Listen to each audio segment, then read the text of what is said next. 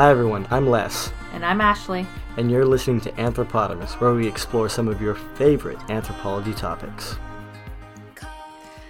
Hey everyone, welcome to the latest episode of Anthropotamus. We're here with Dr. Yağmur Nurat from İstanbul Bilgi University. She is part of the Department of Sociology in Turkey. Thank you so much for being with us today. Thank you for having me. So today we're discussing your article that recently came out this year, Linguistic Taboo, Ideology and Erasures, Reproducing Homophobia as Norm and Lesbianism as Stigma in Women's Football in Turkey. And I have to say to the Americans, we are talking about soccer, not American football. That's right. But before we get into the article, can you tell us and the listeners a bit about your background and what led you to write about the linguistic taboos and homophobia in football? Sure. So my background is in sociology and anthropology. I did my BA in sociology here in Istanbul at Boğaziçi University. And then I moved to the States for a little bit, where I did an MA and a PhD in anthropology at Brown. And that's when actually I started to work on football, not during my MA, but during my PhD. But then I was working on men's football, and I was looking at the concept of fairness and fair play. That was my main question. I wanted to understand how different actors within the side of football negotiate the concept of fairness, what they understand to be fair, and how those understandings come in conversation with this ideal of fair play that exists on paper with its rules and things. So that's when I grew up as a football fan as well. So I got to work on something that I liked, and that's how I started to work on football. Then after many years, I was invited to a workshop in Qatar. As you know, they are the host of the Men's World Cup this year. So about 2 years ago, maybe 3, right before the pandemic, Georgetown, Qatar organized a series of workshops, actually, on football in the Middle East. And I was invited to talk about women's football, which I hadn't really researched up until that point. I had a little bit, but not very well. So to be in that workshop, I was supposed to arrive first with some questions as to what were pertinent things to look at in relation to women's football, and then I was supposed to go off and do that research and come back and write about it. So it was this really kind of comprehensive package of a workshop, and that's really how I started to look into women's football, which led to this article and some other work that I did on trivialization, labor exploitation, again in women's football. In the beginning article, you mentioned the Istanbul Convention. Before we get into the actual linguistics of it, because I'm not familiar too much with, unless we're talking about, the Neolithic Near East, I am not familiar with Turkey and the politics. So can you explain, for those of us who are not familiar with the current political climate in Turkey, can you discuss the government's reason for withdrawing from the Istanbul Convention? And what exactly was the Istanbul Convention? Sure. So the longer name is the Council of Europe Convention on Preventing and Combating Violence Against Women and Domestic Violence. The reason why it's called the Istanbul Convention is because it was opened for signature in Istanbul in 2011. And it's really ironic that Turkey was the first to ratify this convention in 2012 and the first and only party to pull out in 2021. So it's been a major point of struggle for feminists in Turkey to kind of fight against withdrawing from this convention, because basically it introduced a set of laws that could be pursued, that could be consulted in cases of domestic violence. And Turkey is a place where femicides are still to this day one of the most important social problems. I looked up some numbers, which, numbers aren't always telling, but in this case, I think they are. In 2021, 425 women were killed.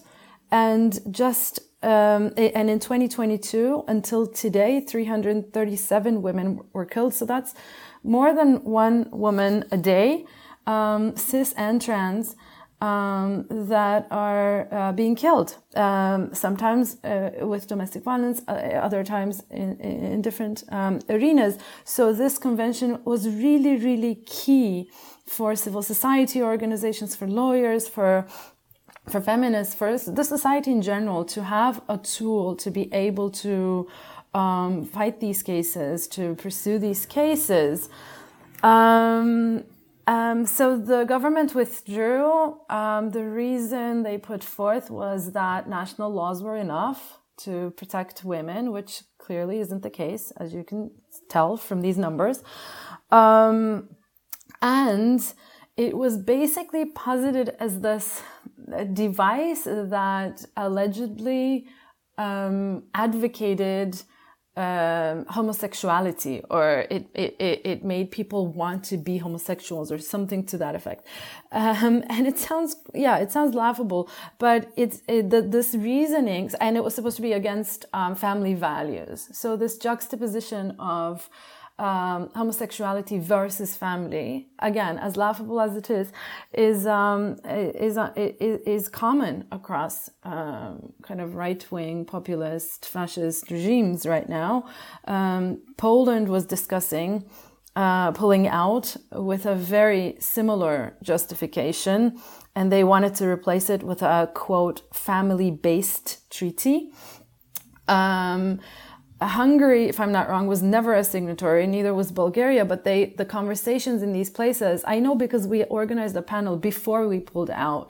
We organized a panel with representatives, feminists from Hungary and Bulgaria and Poland, to discuss the situation in these countries and some of the justifications of the government, or the reason why they were against it, or they weren't signatories or planning to pull out, were very, very similar to one another. And it's not just in Europe. We see this hatred against queer communities with the justification that they threaten kind of social, like family values or whatever, or things like that. We see that in multiple places around the world. So that was the kind of populist discourse that was being presented, and it's still going on. Like, this discourse hasn't vanished, even though they pulled out, we withdrew as a country. The discourse hasn't vanished. In fact, it's getting stronger and stronger. People are organizing rallies, family value rallies against homosexuality, and there's rising homophobia, I would say, all around the country. Yeah. Wow, I feel like that is a whole nother episode we can create off of that. Yeah. So this article, we focus on, the term short hair and wannabe. Can you describe to the listeners what these terms mean and how are they used to erase homosexual identity in football? Sure. So I discussed these terms, short-haired and wannabe, as kinds of as linguistic maneuvers that erase lesbian existence,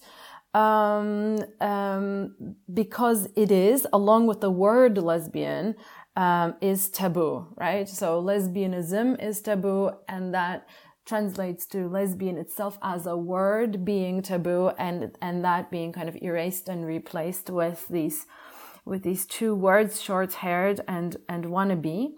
And I do want to note, and I say this in the article too, I don't mean to glorify a kind of embracing of the word lesbian to identify oneself, but I do want to highlight that in the context that I studied, the reason why it was absent wasn't because people were clinging to more freeing or fluid identities. It was simply because it was taboo, right? So it wasn't a choice, and I do want to highlight that. So I kept finding in talking to footballers, to women footballers, that people would be denied spots on teams, on club teams as well as the national team for being short-haired. I would hear references to, quote, weird people, weirdos, or that were, quote, short-haired. And my interlocutors would juxtapose these women to, quote, normal women. So it kept coming up, and the description was of this woman who was clearly not ideal, who was clearly not non-normative, but the word that was being used was short-haired, and it wasn't so much women with short hair. It was as if this phrase had stuck as short-haired to connote something else.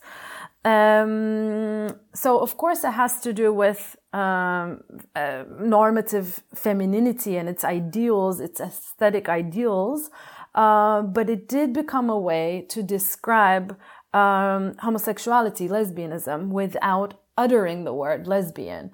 So they were basically jumping from non-normative femininity to lesbianism, and the vehicle for them to be able to do that was hair. They kept referencing hair. And they had grounds for that too, because again, people were being discriminated on the basis of the length of their hair. So that was a real thing that people were experiencing. So it contributed to this phrase being stuck as such. So that's the short-haired bit.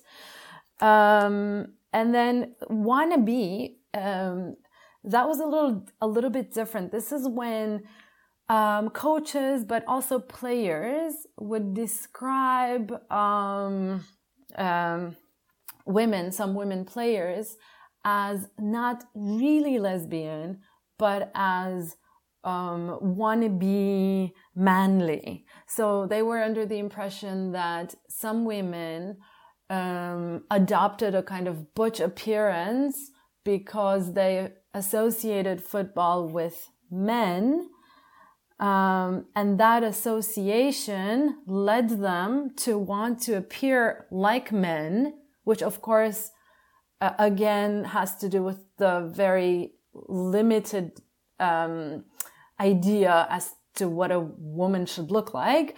So that's why they appeared the way that they did, not because they were actually lesbians. So like someone told me, this has to be in the article, someone told me, oh yes, this is what they're doing now, but ultimately they'll all be mothers.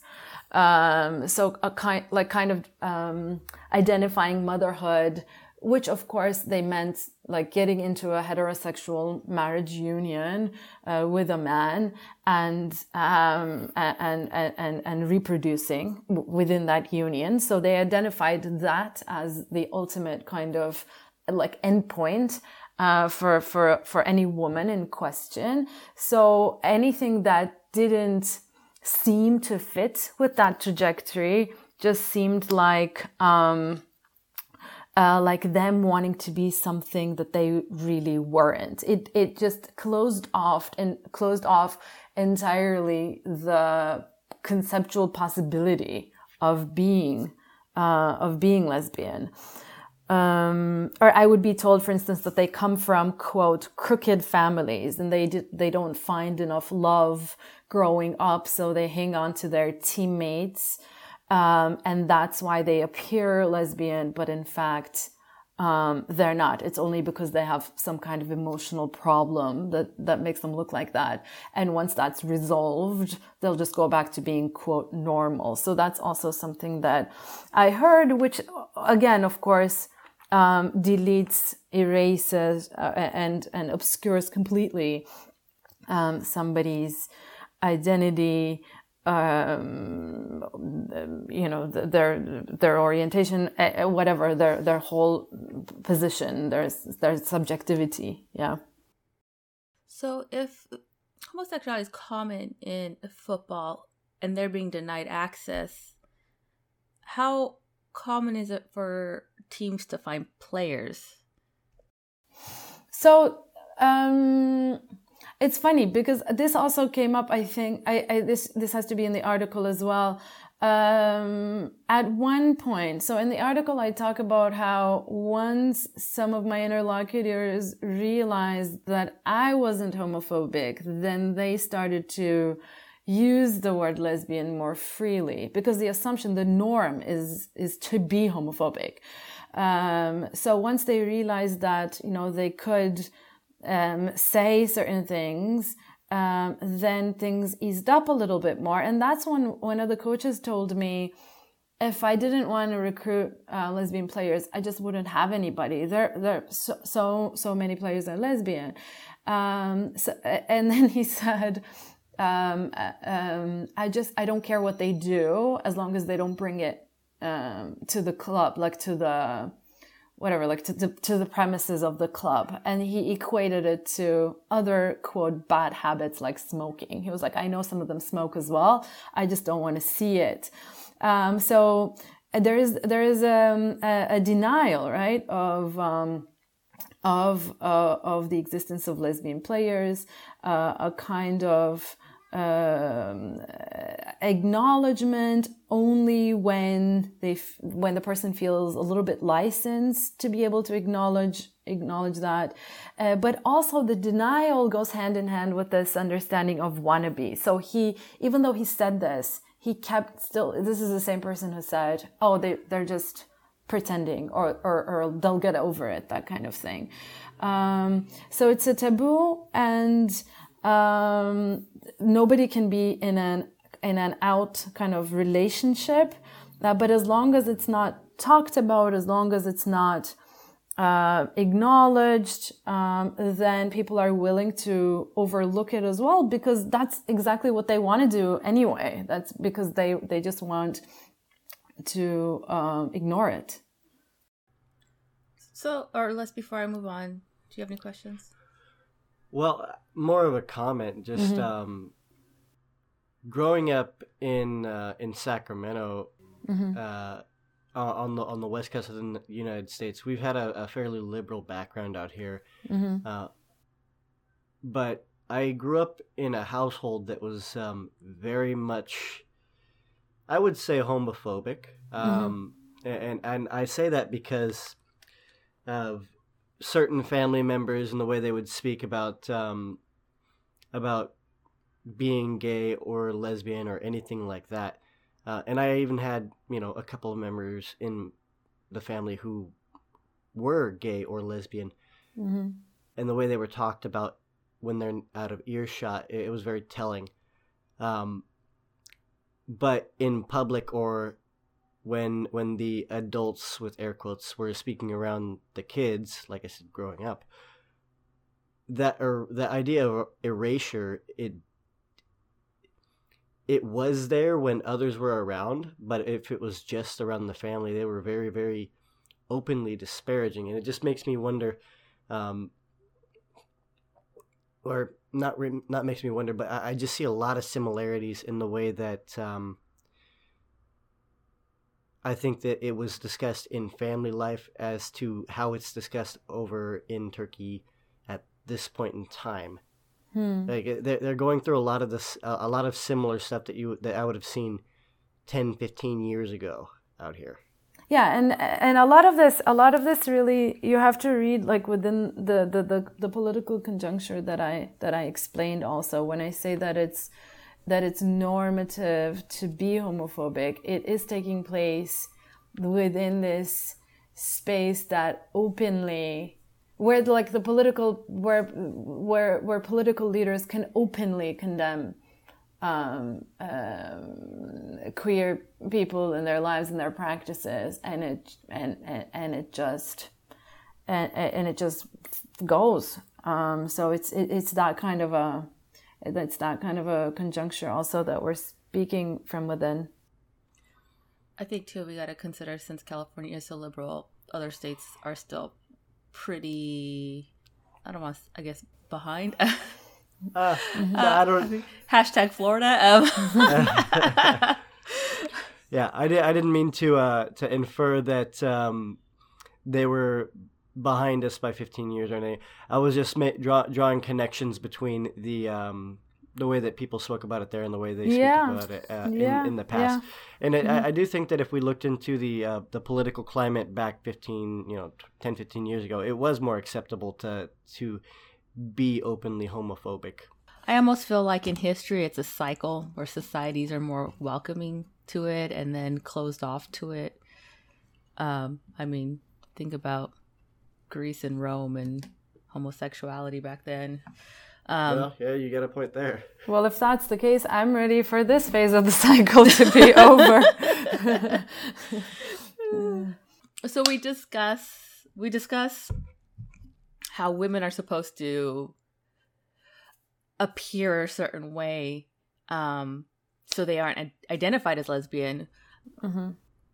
But what happens when you're like what we would call a tomboy and you just happen to be, I don't know, what term would I use? Boyish? I don't know. Mm-hmm. What would you consider masculine traits, but you're really not lesbian?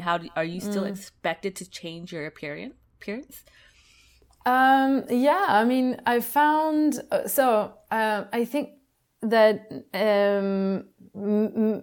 I honestly don't know that if this rule has changed now, but it was an explicit rule when I was doing this research, and it was right before the pandemic. So I was able to do it until the lockdown. So, and then some things in football in Turkey did change afterwards. Coaches changed, and a lot depends on coaches. So I don't know if this is as explicit today, but when I was doing the research, women were told explicitly to grow out their hair. So if you were, as you said, if you were a tomboy, or if you just wanted to keep your hair short, I don't know, for whatever reason, you could be told to have long hair to appear more like what a normative woman is imagined to look like. And this is a strategy that is pursued by people who engage in gendered, like heavily gendered spaces if their gender identity expression doesn't fit with with the way it is heavily gendered. So what I mean is, the little bit of work that I did with women playing football some years back, and they weren't actually footballers, but it was an amateur tournament, and I did some interviews with players, participants. Even them, even though they weren't footballers, were really invested in trying to prove, and I mean that with like scare quotes, like prove that they were women despite playing football. So it is so heavily masculine, and I know that's not the case in the States, and it's really great actually that you both know what soccer or football looks like in the States, because a lot of people assume that it's this manly space everywhere around the world, and it's not. But anyway, so since that is the case here, most fans are men and most players are men, most commentators and journalists and administrators and scholars even are men. When women enter this space, they pursue certain strategies. One of them is emphasize femininity. They want to prove that they are women. And of course, that definition of woman is very, very limited when they try to prove that. So that, like with long hair, perfume, makeup, whatever, things like that. And so the short answer is yes, because the pressure is there and it's on all players basically. Yeah. Do you think that the emphasis on body appearance is more important to them than the actual fact of them being lesbian? Absolutely. Yeah, absolutely. I mean, that isn't to say that they would tolerate a lesbian relationship in their clubs or across clubs. But as long as people look feminine, a lot of people are happy. They don't experience the same kind of anxiety. Which is the reason why a lot of times homophobic slurs are used when confronted with non-normative gender expressions. The idea is to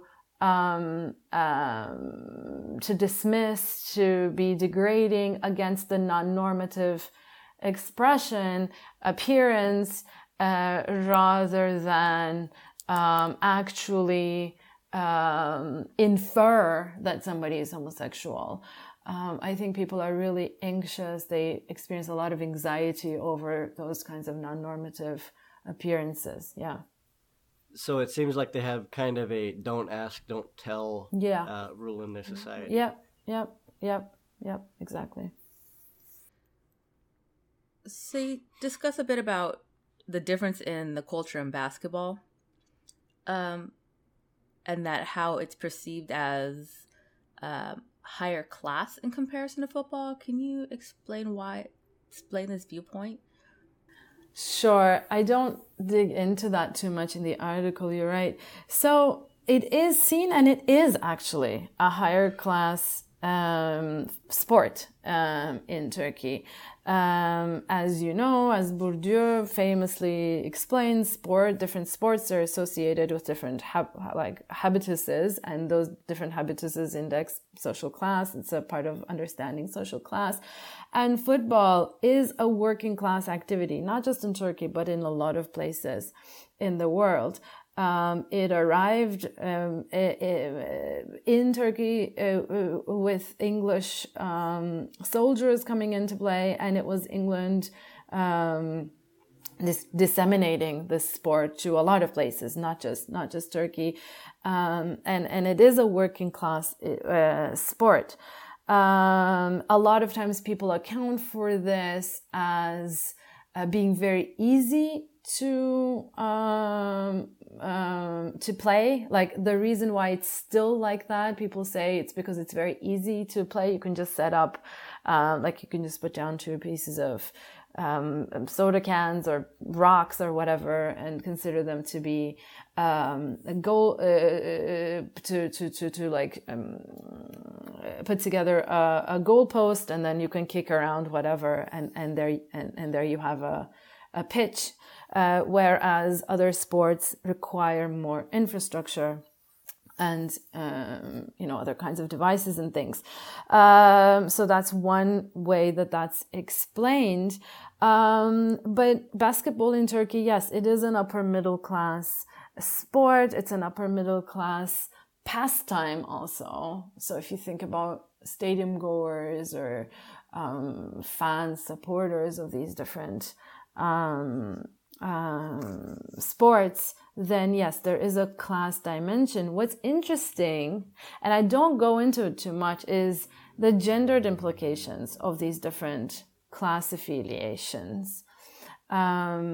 Because the person that I quote, my interlocutor, Nergis, she talks about how lesbian women in basketball are educated in their upper class, and that gives them the skill to cover almost, or to know how to kind of navigate being lesbian. Whereas lesbians in football, she says, are uneducated and they're lower class, and so they don't know how to manage it, which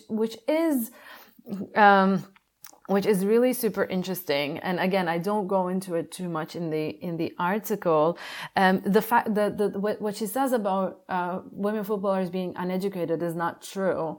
A lot of women footballers go to university and get physical education degrees simply because playing football, they can't pay the bills playing football. They have to become physical education teachers or fitness coaches. So they have education. Like, if education is measured with formal education, they don't lack that. But it's funny because I think that what she's doing is she's equating a kind of, again, a butch appearance with being lower class. So like having maybe like a hyper butch appearance with being lower class, which has been written about in literature on lesbianism in Turkey, this kind of fracture within the lesbian community, by class, whereby there will be different classes associated with different ways of being lesbian, and there will be ways of othering within the lesbian community.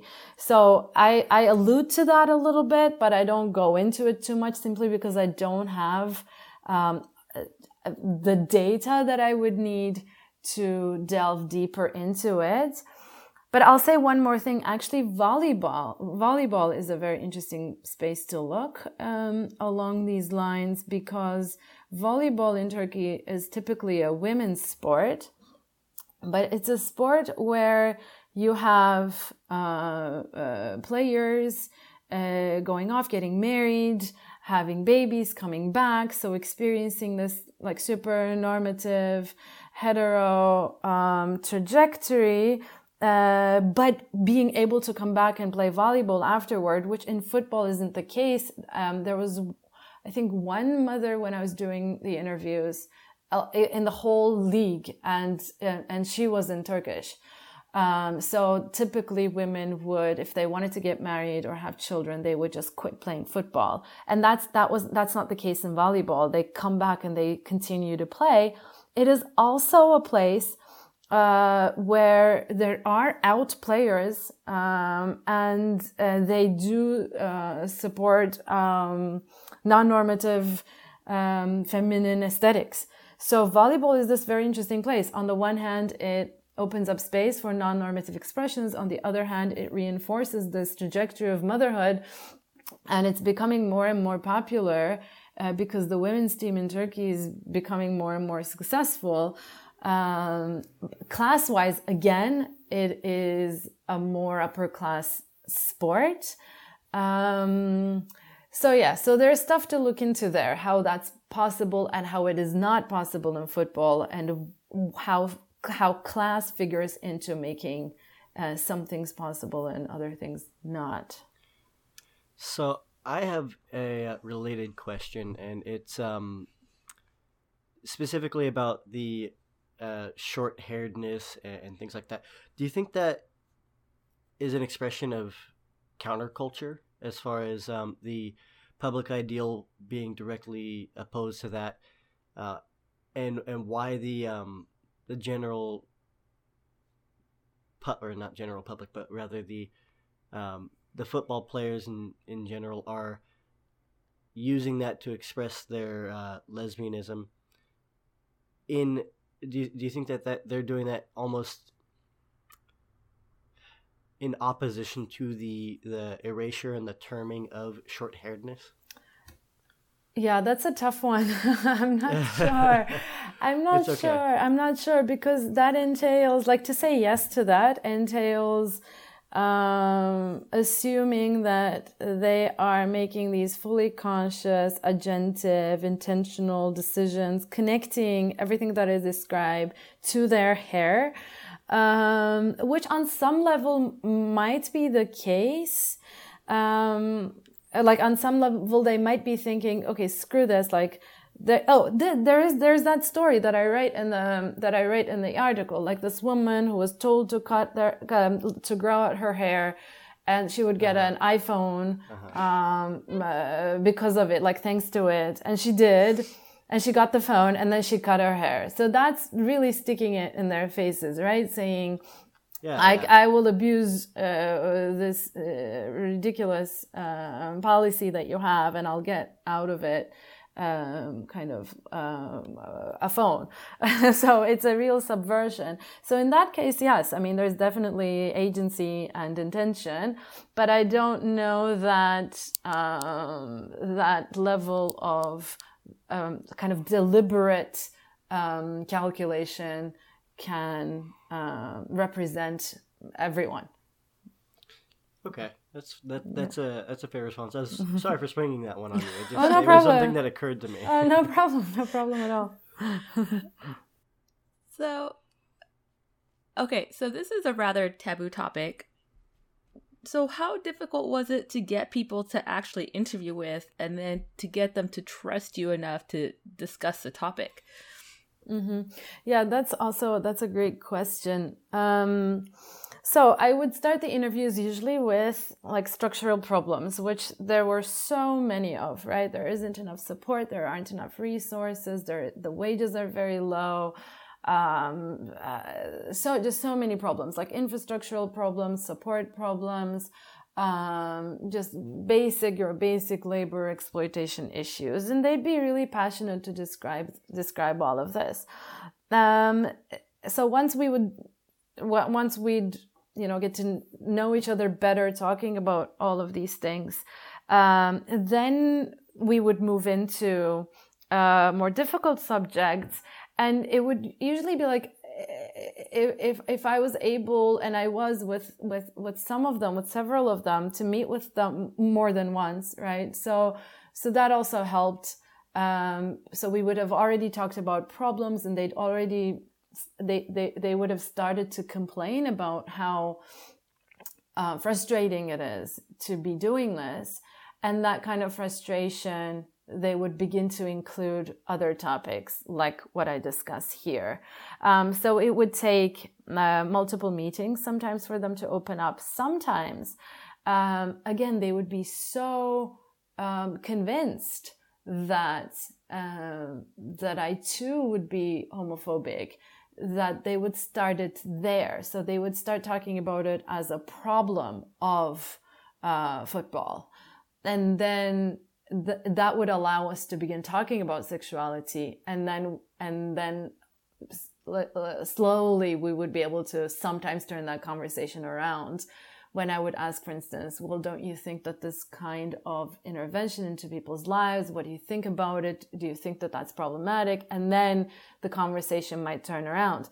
Another thing that I was able to do is the women's league was shut between the years 2003 and 2006. I talk about this in the article. And the reason it was shut, this has been written in the literature too, the reason it was shut was because the federation was convinced that football encourages lesbianism.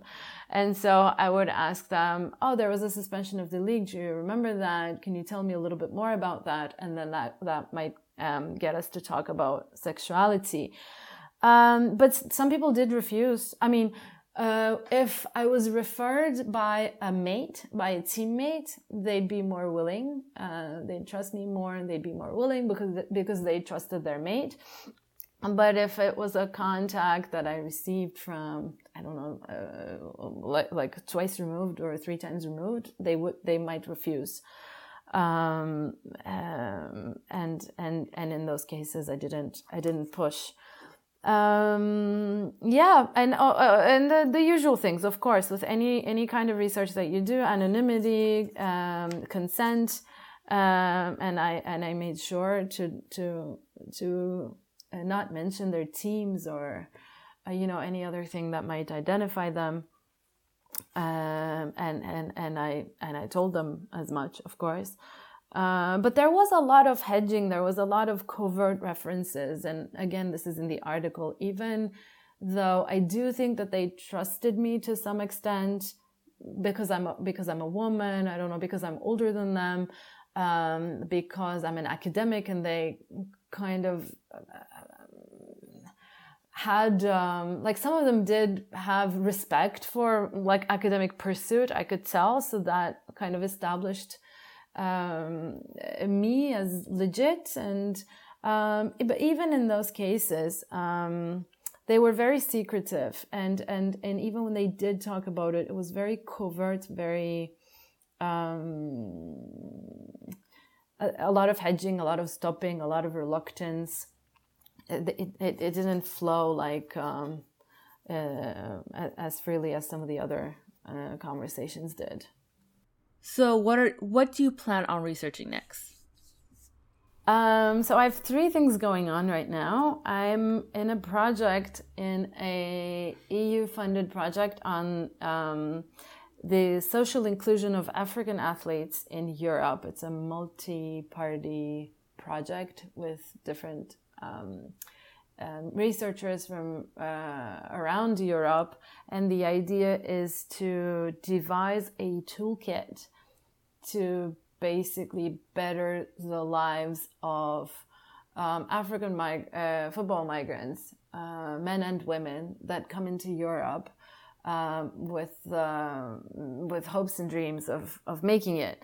A lot of times there is a lot of discrimination against them, racism, and so we're looking into finding out more about their migration experiences and to, as I said, hopefully come up with some sort of toolkit to disseminate to clubs, federations, agents, managers, to be able to overcome that. So that's one thing that I'm doing. I'm just a part of like a huge team there. It's not my own project. One thing that I'm doing alone by myself is something completely unrelated to football, but I began talking about how the thing that I looked into in football at first was fair play and fairness. I'm really intrigued by this concept of fairness, and I situate that intrigue within the anthropology of ethics and morality. So I'm working also on plagiarism and fraud in higher education, like undergraduates buying papers from their like classmates or agencies, and then submitting them as their own. So I did a whole bunch of interviews with alumni, looking into how they talk about these fraudulent activities, the class background of people writing and buying, and the differences there, that kind of. So I'm writing that up. That's something that I'm doing. And finally, something that I just started, which is more the answer to your question, like what's next. I started to work with yoga teachers in Istanbul, here in Istanbul, with a question around ethics. I'm wondering how yoga teachers that kind of preach a kind of yogic ethics in their classes, how they reconcile those ethics with the ethics of their own consumption, is particularly in relation to clothes, textiles, and food. So simple things like if they eat meat and if they shop at kind of global giants, which we know abuse children's labor, how do they come to terms with that when they talk about nonviolence in class? So I'm looking into those moments of negotiation. Well, thank you again for being on the show. Yeah, we really appreciate it. Thank you so much for inviting me. It's my pleasure. And to our listeners, you can find us on our new website, www.anthropotamus.com. Thank you all for listening. Distribution of Anthropotamus is in collaboration with the American Anthropological Association. Please continue to follow us on Instagram and Twitter @Anthropotamus for our latest episodes, show notes, and book discussion schedule.